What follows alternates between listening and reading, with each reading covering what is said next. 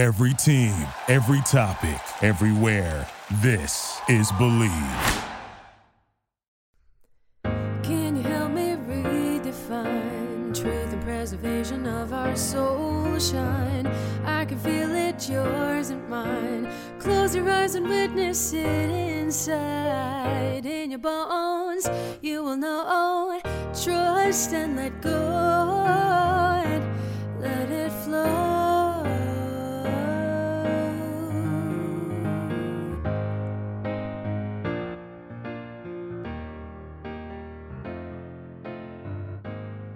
All Things in the Name of Love, Empathy, Trauma, and the Art of Not Losing Yourself with Jenn Taylor.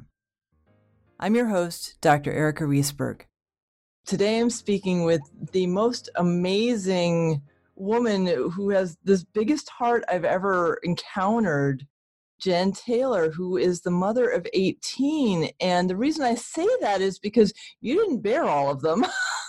And that taking on foster children and adopting and that whole thing is just so amazing, especially in light of the fact that you grew up in an environment where you were abused. So that's how I'm launching this, because I want to hear this whole story about you and your journey and what drew you past, like what helped you with the healing.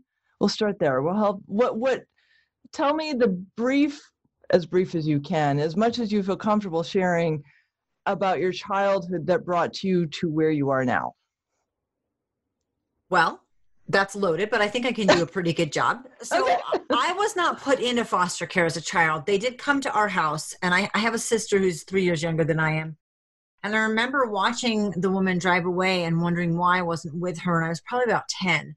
So I was pretty young. And the interesting thing about kids is that I always knew something wasn't right, but you don't necessarily know what's right or how it's wrong because you don't really have anything to compare it to. There's no life experience.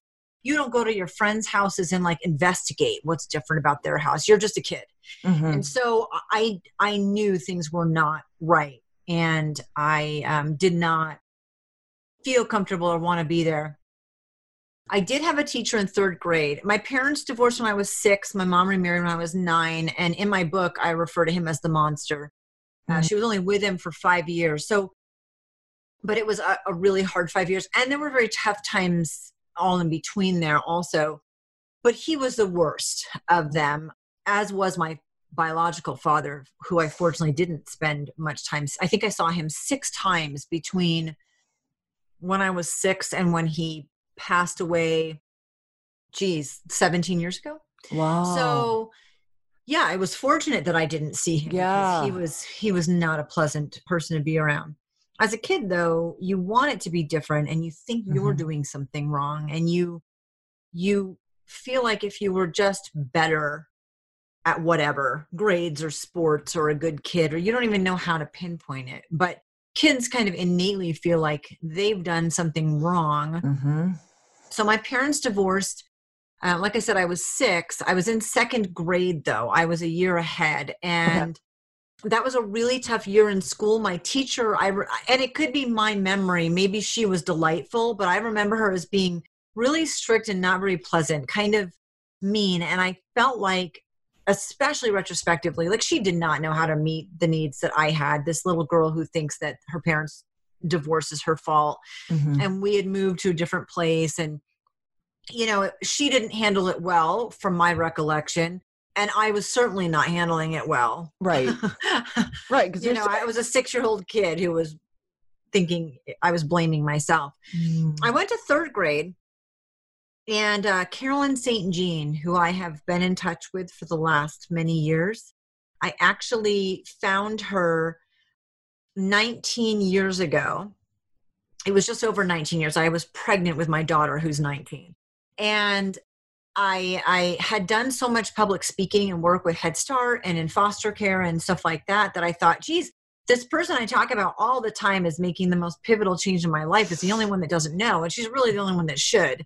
Mm-hmm. So I found her in I lived in Alaska. I was from Rhode Island. So she was still in Rhode Island. She had moved around a lot, but ended up right back at the same school that I went to.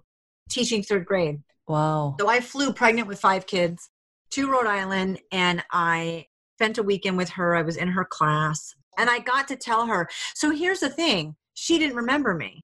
And people always say, oh, that's too bad. And I think, no, it's better. Yeah. Because she was just a human being. She was technically doing her job.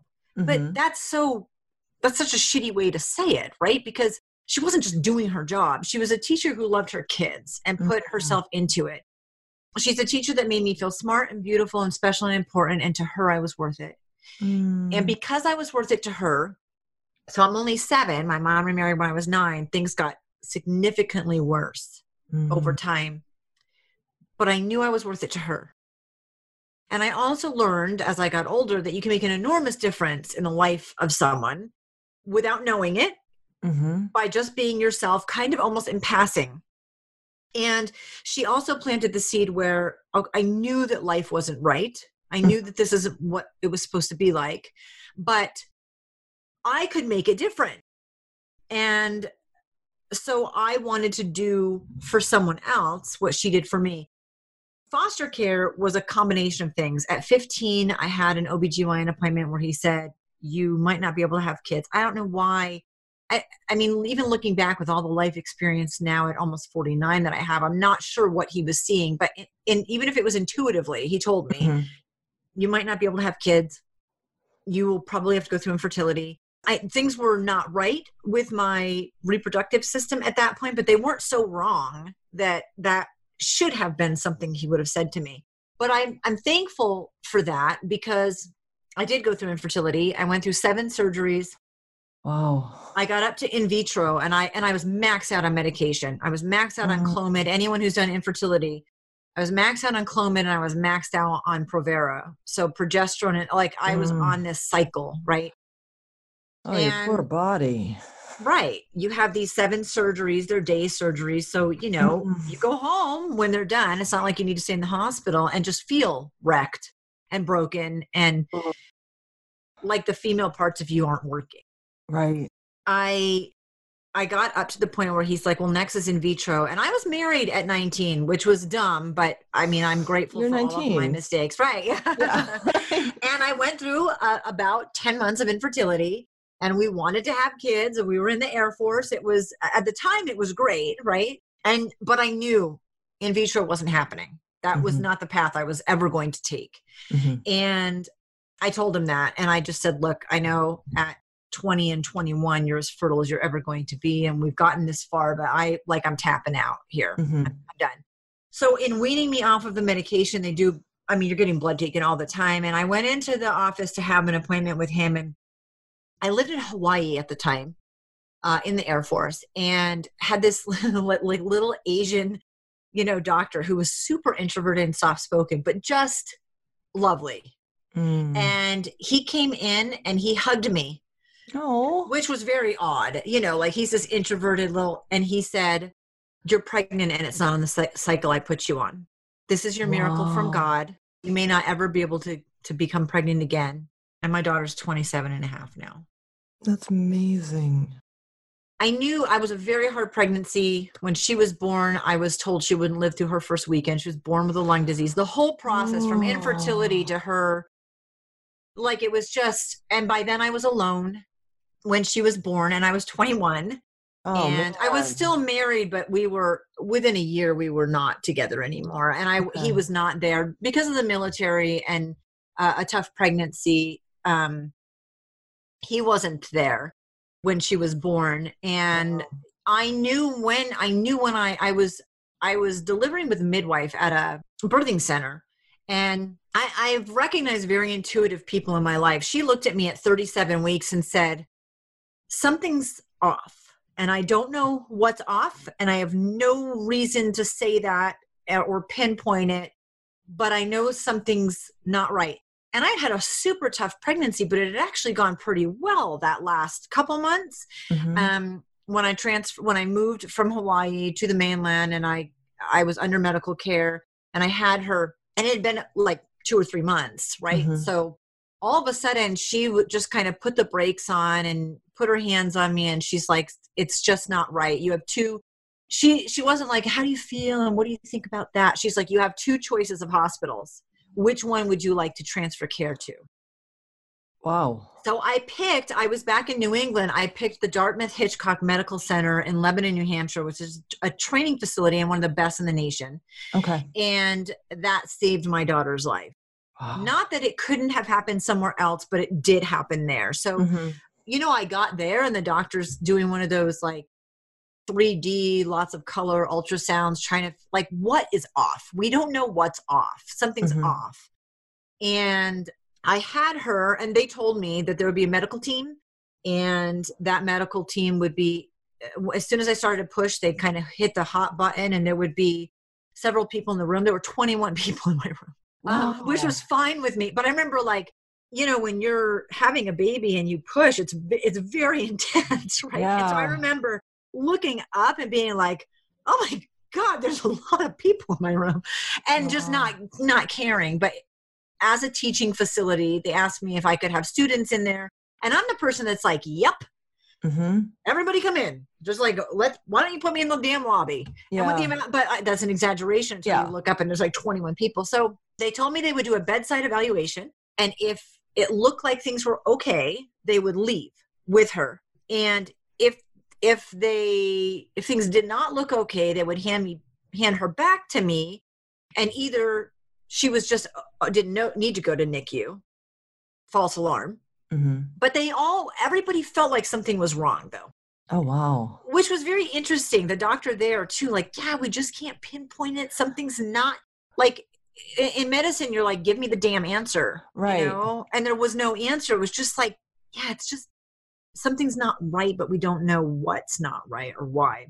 At any rate, they whisked her off. And I didn't hear for 7 hours. And then the head neonatologist came in and said, among other things, she has a lung disease called severe hyaline membrane disease. And if we had known how sick she was at birth, we would have handed her back to you and let her die in your arms. Because once they start the life-saving process, they can't stop. And she was, of 29 babies, she was 37 weeks gestation, but of 29 babies, she was the most critical. Wow. And they told me she wouldn't live through her first 72 hours. So I have this experience and I'm divorced, right? And I thought, I had this teacher in third grade that made a pivotal difference, hugely pivotal difference in my life. And I knew I was done with medical intervention, not with being pregnant necessarily, but with medical intervention.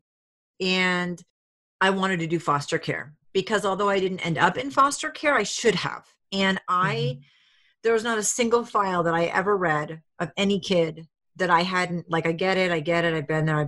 Like maybe it wasn't as severe in some ways than others. I had a little girl that had been locked in the closet for like 3 days at a time. And that wasn't my experience. Yeah. But I could understand what she had gone through because of what I had gone through growing up. So I did foster care, but there were many pivotal people. I probably went on a tangent and didn't answer your question. It was a big question. It was a big question. I decided to do foster care to make a difference because my teacher made such a difference to me.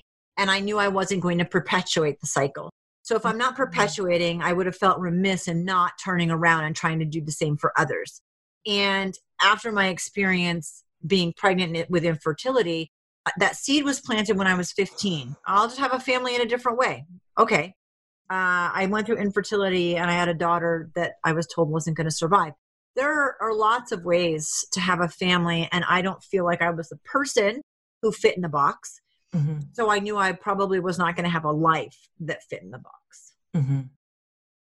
So talk to me about your life. How is it, like, how has it, from your first pregnancy, have you tuned into your intuition when it comes to the next person that's coming into your life? How has that unfolded for you?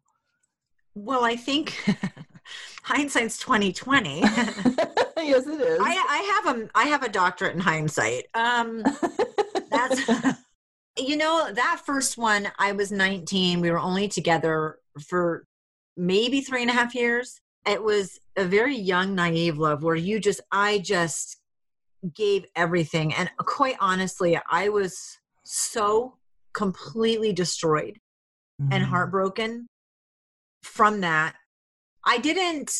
Bree was 1 when we were finally completely done. And for 2 years, it was some of the best 2 years of my life. I don't want to say the best. Everybody else in my family will be like, well, thanks a lot for, not meeting that standard. But I packed in my car, my daughter and my dog. She had a pet rat that was in like a 10-gallon tank that was like trained. It was cool. My box of clothes, a box of her clothes, a box of clothes she was growing into, a box of her toys, and a running stroller. And I basically traveled the country for 2 years. Wow. And it taught me, having that experience, I had the least amount of money. I would move to a town and where I knew someone, and I would rent a room. And then I would clean houses or be a nanny, kind of babysit, so I could have Bree with me all the time. And it was just delightful. Yeah. And that kind of led me, it's interesting. I don't know if I don't tap into my intuition well, like other people do, or I'm super extroverted and my loudness drowns it out because I know I have it. But, things that happen in your past, later we decided to downsize and minimize. And all of a sudden it came flooding back. Like that was my happiest time. So, now that our kids are getting out of the house, we want to live full time in an RV. So I think things circle back around. But with relationships, I was heartbroken and I chose a very nice guy who I felt like would never leave me. Mm-hmm. It seemed safe. Now he was smart and athletic and a good person, and he was a doctor, and I had enough knowledge at that point. He's a dentist, so he didn't help me with the infertility. Not that kind of doctor. But we had a great friendship, and still, if I see him, we don't particularly, I would say, like each other. Okay. Over time, we've been divorced for 15 years now. Okay. 14 or 15 years, but we were married for 11 years. And what I did go into that relationship with was I was armed with information. Mm-hmm. I probably can't have kids. I will not go through any kind of infertility. The next step would be in vitro. I want to do foster care. This is where I came from, and this is why. And so I really had a very good handle at that point on who I was. And I chose someone who, was emotionally he was emotionally not super available. Mm-hmm. And I didn't realize this at the time, and it had nothing to do with my decision because I didn't think about finances. I remember we were getting married and I learned how much he made, and I was just like, oh my God. That wasn't part of my initial decision, but not having to worry as much about finances, coming from below poverty and living on my own and really struggling, that ended up being appealing. Mm-hmm. So I think I picked somebody who was a good guy, who was safe, who went along with how I wanted to do things. Which foster care and all that. And it was. Bree knows her biological dad, and they have a good relationship, but this was the man that ultimately raised her. Mm-hmm. And then we had 7 other kids together. We did foster care. I was pregnant a total of 7 times. Oh, wow. I lost 3. And the last pregnancy that I lost was almost 16 years ago now, but it was twins at 19 weeks, and it resulted in 3 surgeries, including a hysterectomy. So, yeah, my body definitely did its time. So I did give birth 3 more times, and I had them at home with a midwife in Alaska. That's amazing. The last 2 were water births. I breastfed all my kids for a couple of years. I was super natural with my health, and it was very opposite of where I came growing up. Mm-hmm. And so in my relationships, I've chosen really great friends. Mm-hmm. That doesn't equate when it's a man who you become intimate with. That is not always a good equation. Mm-hmm. And so there were 8 kids total. I had 7 with him. I had given birth to 4 and adopted 4 at that point. 3 of those that I adopted, as a side note of crazy, I adopted at birth, and I breastfed those 3 also. Cause yeah. Wow. So I was I was a stay-at-home mom for a decade. I supported him in his dental practice. I worked in many different roles in that practice because we started it together. It was a great experience. I loved Alaska, the people and the location, not the weather so much and not how far away it was, but it was probably overall one of my favorite places to live. I spent, a decade there with him and did that. And then for lots of reasons, we got divorced. And I'm the one that's really good at, this is I'm a legend in my own mind, right? This is my perspective. I try really, really, really, really hard. And I put in 150%. And when I pull the plug, I pull the plug. If I look at you and go, I'm done, you're never talking to me again, essentially. I mean, like, we're done.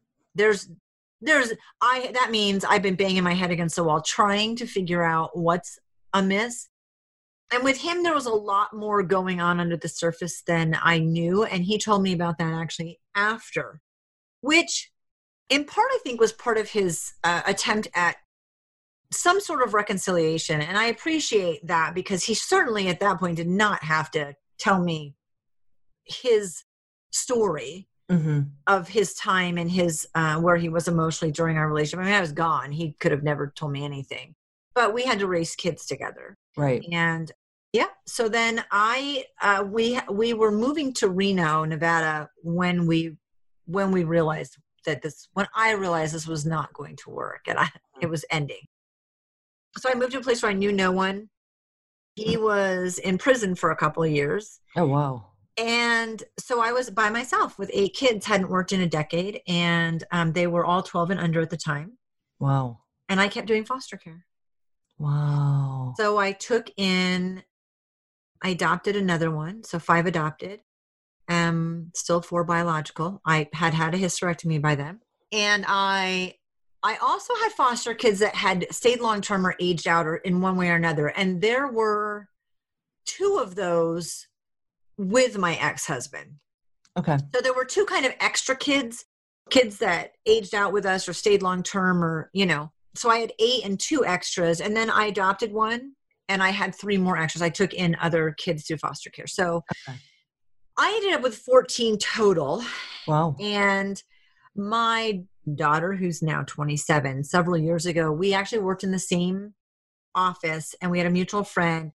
And they went on this really epic and fun, hey, we need to find people for you to date. And I was completely not interested, completely. Yeah. It was very fun. They were awesome. I would have never done it without them. And so they would actually, get to know people. And if this guy passed the test with the 2 of them, then I was allowed to meet for coffee. Right? It was really actually nerve-wracking. And fun. I mean, I'm extroverted, but I really wasn't super interested in dating. Yeah. Well, you're healing from a divorce. And it had been some time, but even so, I mean, like I clearly am not good at that.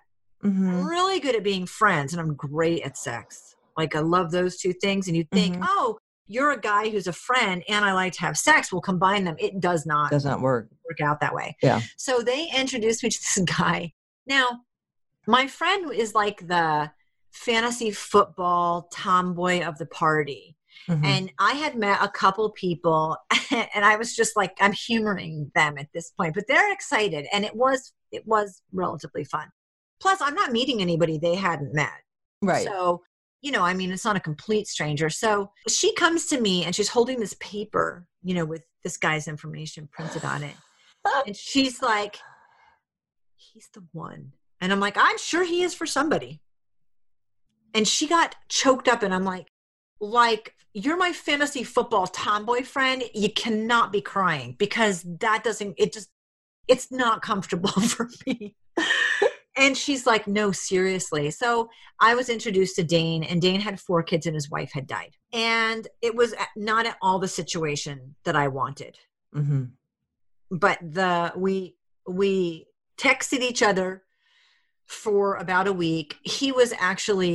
I wasn't supposed to meet him for a couple weeks because he was taking a trip to play golf in Florida and he was T-boned by a car and broke his collarbone and couldn't go. So we met like 2 weeks earlier than we were planning. Wow. I'm like, that lady hit you so we would meet, Yeah. I mean, like it was one of those things where if I told, well, here's another thing, you will love this. We try to figure out meeting, and he's on pain meds and his collarbone's broke. Like we're texting. We had one phone conversation. He's great. I'm like, if he's half as good in person as he is through text, and it'll be a miracle. Funny, sarcastic. And the day we finally were able to meet with just everything going on, I'm pretty sure he didn't realize it until later that day. I think we were together and he realized it. And fortunately, he didn't say anything to me for a couple of weeks, but it was his dead wife's birthday. Oh. And so I think when he realized it, he was like, oh, okay, so all these things happened to get us together on that day. Wow. So my anniversary is his dead wife's. Wow. Yeah. So that's been an interesting experience, because although I already said, like, intuitively, I think sometimes I tune out, as a little kid, I didn't.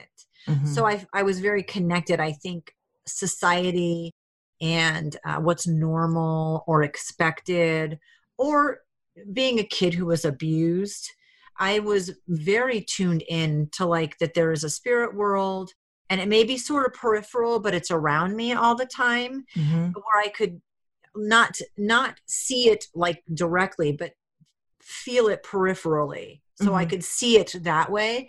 And I remember hitting a point where it just wasn't cool to talk about that stuff. And so definitely Dane's wife, Danielle, I would be talking to my best friend. And there was a point where I remember sitting at the table and going, Danielle, like, I super appreciate you and I get it, but I need you to back out of my space a little bit, because I need you to not be here so much. And I can't explain if you said, well, what was happening? I was finding dimes all over the place. And what's really funny is that it drove me nuts. And I looked it up, and it's a sign of someone from the other side watching out for you and letting you know they're there. Like, I would sweep and mop and walk back into the room, and there would be a dime on the floor. Oh, wow. Like, stuff like that. Just all that I just really felt like she was there all the time, in a way that, because the youngest turned 4 the week that we met.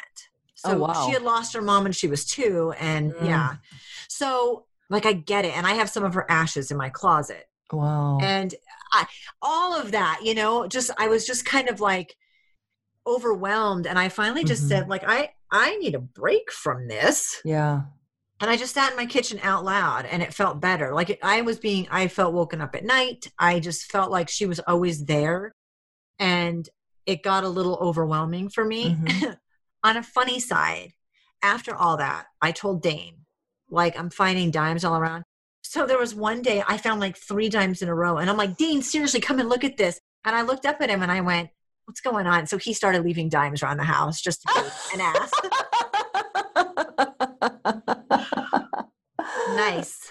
And, there were things so I wasn't ready for a relationship. And from the moment we met, I was very standoffish that day. He mirrored my body language until I relaxed, that whole thing. But from the moment that we really started texting each other, we've never been with anyone else. And that was it for us. The day we met, we've never been apart. So it was very unexpected. And I think when things got super tough, which they're going to get super tough, utopia doesn't exist, nor it should. But when we were a few years in and things got super tough, I mean, I hit a point where I was like, look, I'm out. And he's like, well, that's what you do. You cut and run, right? You're good at that. That's your default. And I'm like, yeah, pretty much it is. Like, I will get to this point, and once I hit this point, I am tapping out. And he's like, well, what if the other person really genuinely wants to work on it? And I'm like, well, I don't know. I've never actually been in that position, right? Where it's hard. And I'm like, I want to do the work. I want to do the work. I want to do the work. And the other person's really not doing the work. And eventually you're just like, okay, if you don't want to do the work, I'm done. I can't do this alone. And I'm not willing to let it stay the way it is. And so he just looked at me and said, what if I am telling you that I want to work through this with you, and I'm genuine and sincere, and I actually do the work, and you do the work with me? What would that look like? And I'm like, I have no fucking idea. Yeah, because you had never experienced it. I had never experienced it. And so he's like, well, why don't you try it out? Because it might be worth it. And we did, and it was. But that was really, so coming from a place of abuse and working with kids that come from a place of abuse, you may hate the way it felt and what you went through, but it's familiar. And I did go to a counselor once, and I've had more shifts in my perception or more growth through different modalities of energy work and not traditional one-on-one therapy. But I also got something from that as well. And one therapist said, you know, in your mind, you've created this list of things that are not acceptable. And you've, over time, added to this list of things that you want, the things that are acceptable, but you've never considered the middle ground. And so he's like, just because it's not on one of those lists, you've got to figure out, like, physical abuse is not acceptable, but how do you quantify, for example, emotional abuse? And it's insidious and it starts slowly, and there are lots of good moments and the bad. So there were things like that. He's like, your gray areas are the areas that you really struggle with, because I would look at the person, think, if they just hit me, I'd be done. Oh, that's fascinating. But they don't just hit you, right? Because they know. Okay. Instead, they do all of these other things, not speak to you for 5 days straight. You know, like, whatever, tell you, control the time of day you vacuum, like weird stuff. I have given the analogy that you're in an earthquake zone and the earthquakes hit daily, and you don't ever have a stable ground. Right. Because it's constantly changing back and forth. And so you think you're stable, and then something changes really radically. And now you're like, okay, now what's my coping mechanism? Right. And also, if the person wasn't being directly physically or emotionally abusive, they fall into sort of this like, just cross the line, just do a little bit more and you would be, you know, you're like riding this line of being narcissistic or being an asshole or being emotionally abusive. You're not like quite there. You're just constantly playing with the line. Yeah. So it's really hard. It was really hard for me.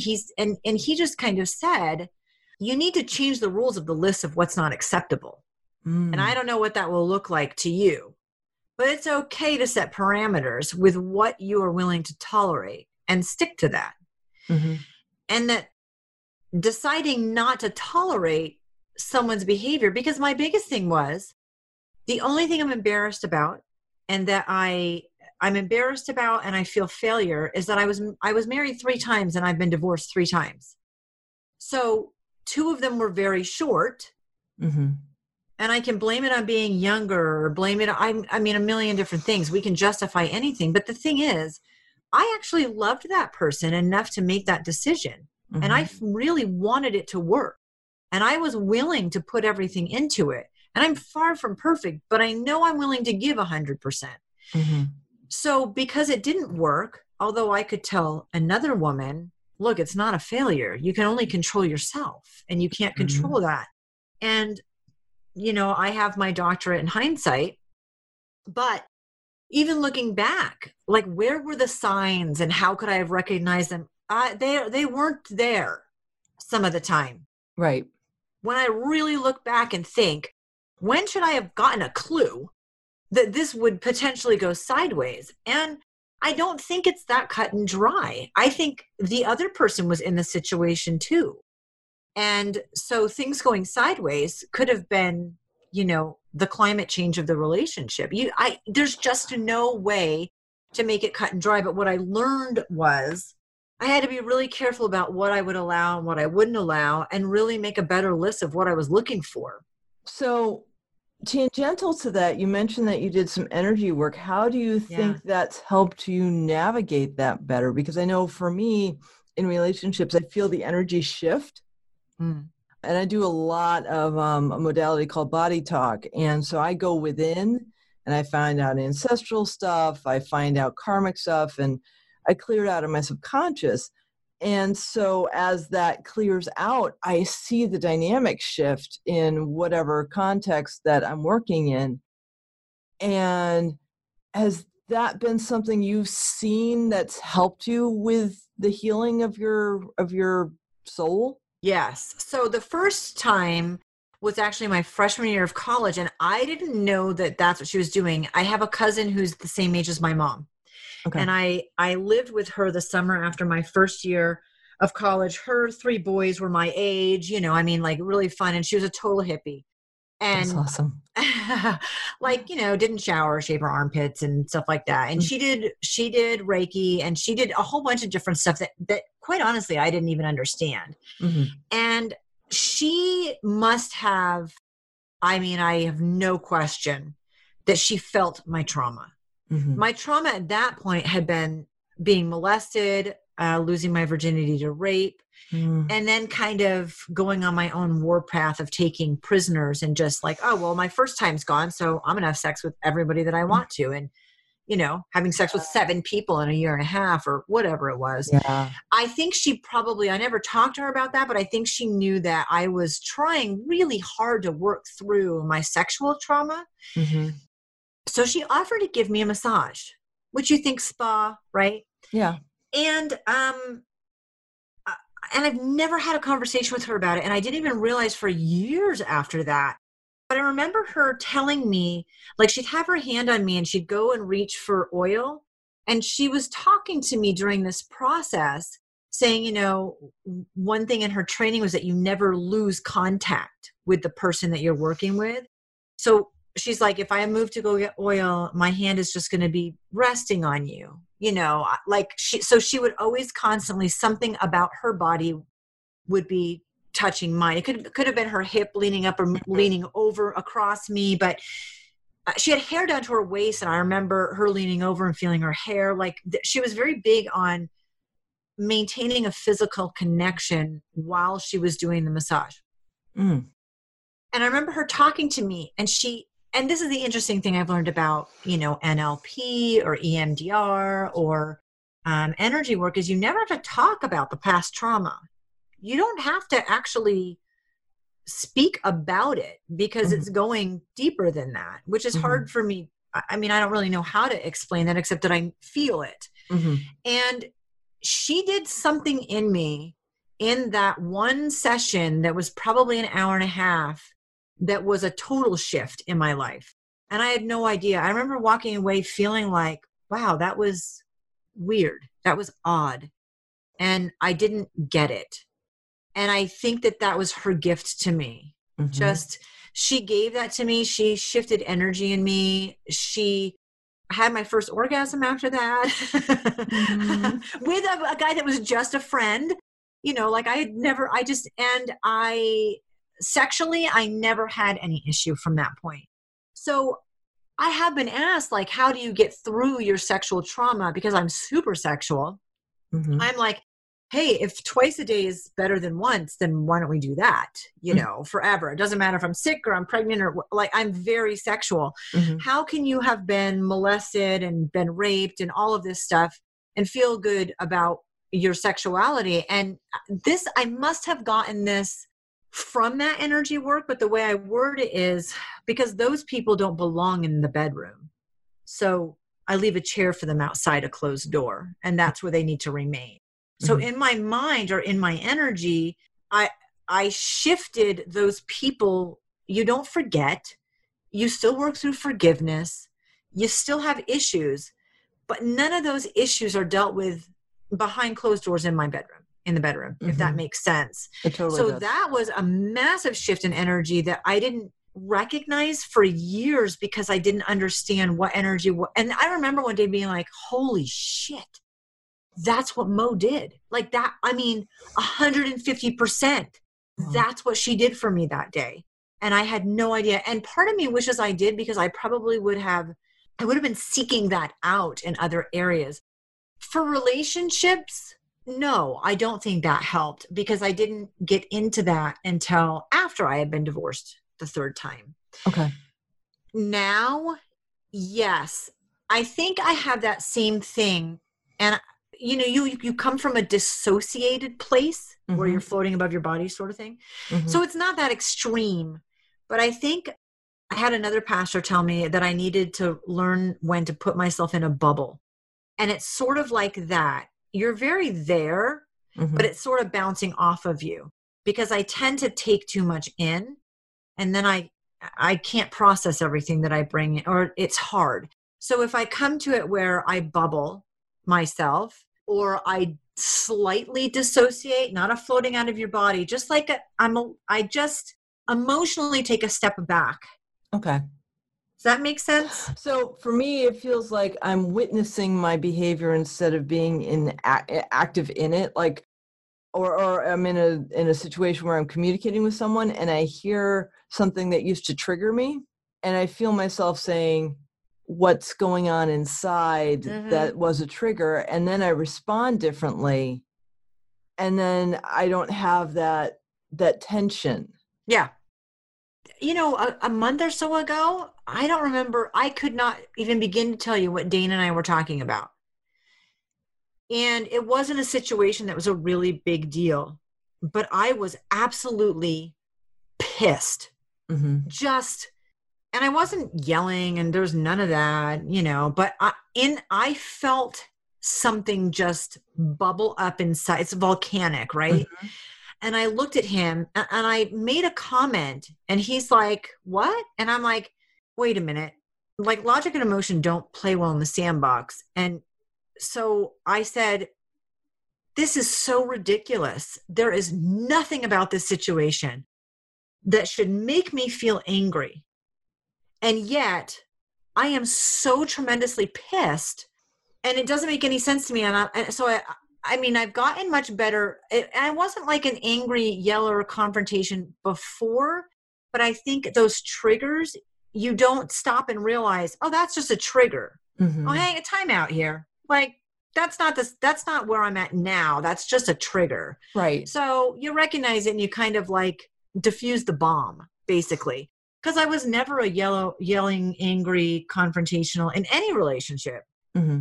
But I don't think I processed how I felt, where it was coming from, why, and what to do with it. Certainly not quickly like I do now. Which is Because now it's amazing. super fast. Yeah, I'm like, Yeah. whoa, wait a minute. And I actually love it because I get to say to this person who knows me better than anyone else, I have no idea what would trigger me in this conversation to feel this angry. And it makes no sense. Mm-hmm. So I do feel that way, but that's separate from actually what our conversation's about. So one, let's have the conversation about that situation. And two, let me examine where this is. Like, I can't even figure out where the trigger's coming from. I just need to diffuse this bomb, basically, because it doesn't even make sense to me. Right. And emotion's not just some like flighty fly by night. You can ground it in logic sometimes. Like, so as far as relationships, once we had that hard spot and we looked at each other and I was like, damn, I really like you. Like, you're not making this easy. And he did not make it. He stopped me from just cutting and run. But when that happened, I was like, should I feel guilty that this didn't happen previously? Because if I marry somebody, I don't want to divorce them. Right. And then I got to really examine, like, nope, I did everything that I could, and I don't have control over that person. And I was not willing to live with it the way it was. And I wasn't willing to live with the conditions of that relationship. Mm-hmm. And that's not a failure. No. That means we have no ability to compromise in a situation. It sure feels like a failure, especially when kids are involved. Yeah. But, with Dane, because a lot of that work had been done, when we really decided, like, no, we're going to stick it out and really do this, and you recommit in that way, it's so much deeper. And most people will tell you that after going through something hard, they're closer. And I actually, from an energetic perspective, I don't think that we're closer to each other, but I think we're tuned in a lot better. Mm-hmm. And so it hasn't helped me in choosing. I don't know if I got lucky or I just, I listened to my friend and my daughter who were like, he's the one. This is the one, I don't know what it was, because certainly there were no warning signs with him, but there were things on my list that didn't get checked off. And like my youngest son was, let's see, 11 at the time. There's an 8-year gap. So she had just turned 4. I didn't want to date anybody that had kids younger than my youngest. That makes sense. Okay. Like that was just like Yeah. the rules of dating Jen. I also wanted somebody who was at least 6'2", and he's like, I'm almost 5'9". He's like an inch and a half taller than I am. He's like 5'10" and a half or something. And I'm like, yeah, no, I can't date him. He's not over 6 feet tall. You know, I mean, like, how stupid is that? But the kid thing was harder because I had 14 kids at this point. Yeah. And I had just gotten down to 8 living at home. And I didn't want to go back and do the little kid thing. Yeah. I felt like I was ready to move. Burnout. Yeah. And even if I wasn't burnt out, I liked where I was and I wanted to move forward. So there were things like that. I didn't care that he had 4 kids. The dead wife made me uncomfortable. Like nobody wants to fill the shoes because you're not filling the shoes. You know, right. I mean, like, and I remember early on him saying, yeah, well, we have some of Danielle's ashes. And I was like, oh my God, I cannot deal with your dead wife's ashes, like instantly. And instead of saying that, fortunately, I was like, so out of curiosity and my comfort zone, because that's uncomfortable for me, why do you have some of your wife's ashes? Yeah. I was like, well, when she died, they spread them over Tahoe and all that stuff. She had a younger sister who was only 15 when she passed away.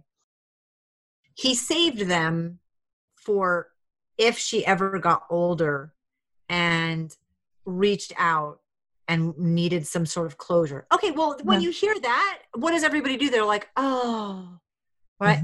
Okay. So I was better at being clear this time around. One, because like I've screwed it up. It just hasn't worked for me. So if it's going to, I'm going to do everything on my end to make it better and be more intentional about that. I also do think, people think I'm going to find my soulmate. And Dana and I both think like, okay, there's however many billions of people on the planet, however many hundreds of thousands in the area that we live. And I could have met one of probably a dozen people that I connected with just as well, potentially, when you really do the numbers. So it's not like there's this one person that's for you, but I do think you can find someone where the connection just clicks more easily. And definitely, I mean, that connection from the beginning clicked very easily. We had a lot of the same goals, isn't really the right word, but just, we both wanted to eat healthy. So what does that look like for the two of us? We both exercise. So what does that look like for the two of us? We both want balance. We didn't lose ourselves to our kids. We maintained our own identity. We didn't take on each other's identity, but we support it. I don't play golf, but I've become a really good caddy. I didn't become a golf pro wannabe because he is. Right. We just kind of had the same, very similar belief systems that then we just had to look at, okay, well, what does that look like for you and for me? And how do we make that happen together? We had a blended family. We had 12 kids at home for a long time. Wow. Really quickly. And I became the only mom a 4-year-old knew. And I had ashes, right? Yeah. So what did I do? There's so many interesting things, like the fact that we met on Danielle's birthday, where I just think maybe the past me would have just blown that off as like an interesting coincidence, where now I see energy at work for you that you can, I think the energy work has made me more receptive. If you've ever bought a car, you buy a Jeep, all of a sudden you see Jeeps everywhere. There aren't more Jeeps. You just notice them now. Because they've been brought to your awareness. And energy work has done a lot of that for me personally in my own feelings. And it's done a lot for me in working with other people in the family. I mean, my kids and my approach. If I had to change anything about my parenting, because I've done a really good job, but I'm a loud personality. And so there are times it's like, stop yelling. And I'm like, I'm happy. I'm not yelling at anyone, but I'm yelling. Mm-hmm. Right. And so I don't want to be accused of yelling when I feel like that's not the place I'm coming from. Mm-hmm. And I think I'm more aware of how other people perceive things, regardless of my intent, I guess. Does that make sense? That totally makes sense. But there have been a lot of shifts in that. And I'm going to give out a premonition. The ashes that we have saved that were for Danielle's younger sister, I think that little 4-year-old girl is going to hit a point in her teens where she learns the whole story about her mom. Mm-hmm. And that's going to be how she and her dad have closure. Mm-hmm. So it's interesting sometimes when you're presented with something like your wife's ashes make me uncomfortable. Yeah. And then I find out why they're there. And you're like, oh, well, now I feel good that we have them. Mm-hmm. And then years go on and you realize, yeah, I think their purpose actually, that intent was great because it got us here. Mm-hmm. Because the purpose has changed, that sort of thing. So energy that way, I think I recognize a lot more. I just see more Jeeps. Oh, Jenn, wow, what an awesome conversation. Thanks. I'm just so grateful that we connected and that I've been able to hear some of your journey and share some really beautiful thoughts. Do you have any final points you'd like to share? I think people really need to recognize that the things that happen to you aren't what defines you, but they are part of your story, which is pretty incredible. And so it's kind of like Spider-Man. You can use this for the power of good, or with great power comes great response. That whole sort of feeling, it's up to you to direct those things that happen to you that weren't in your control into the way that you want them to be. And you don't have to have 18 kids to do it.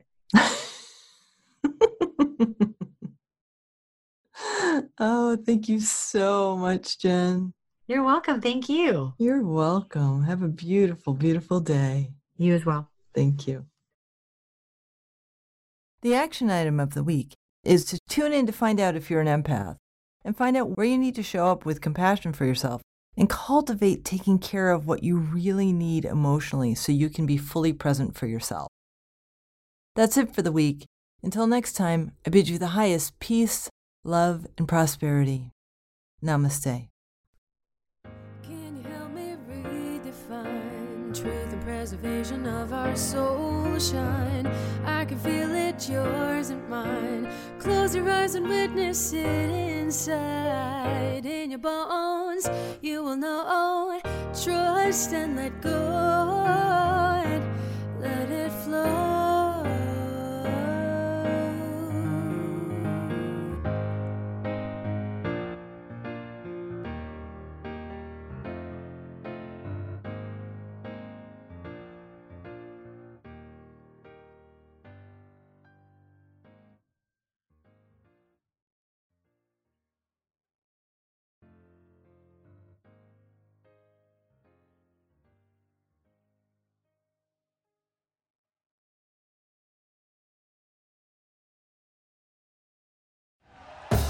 Thank you for listening to Believe. You can show support to your host by subscribing to the show and giving us a 5-star rating on your preferred platform. Check us out at Believe.com and search for BLEAV on YouTube.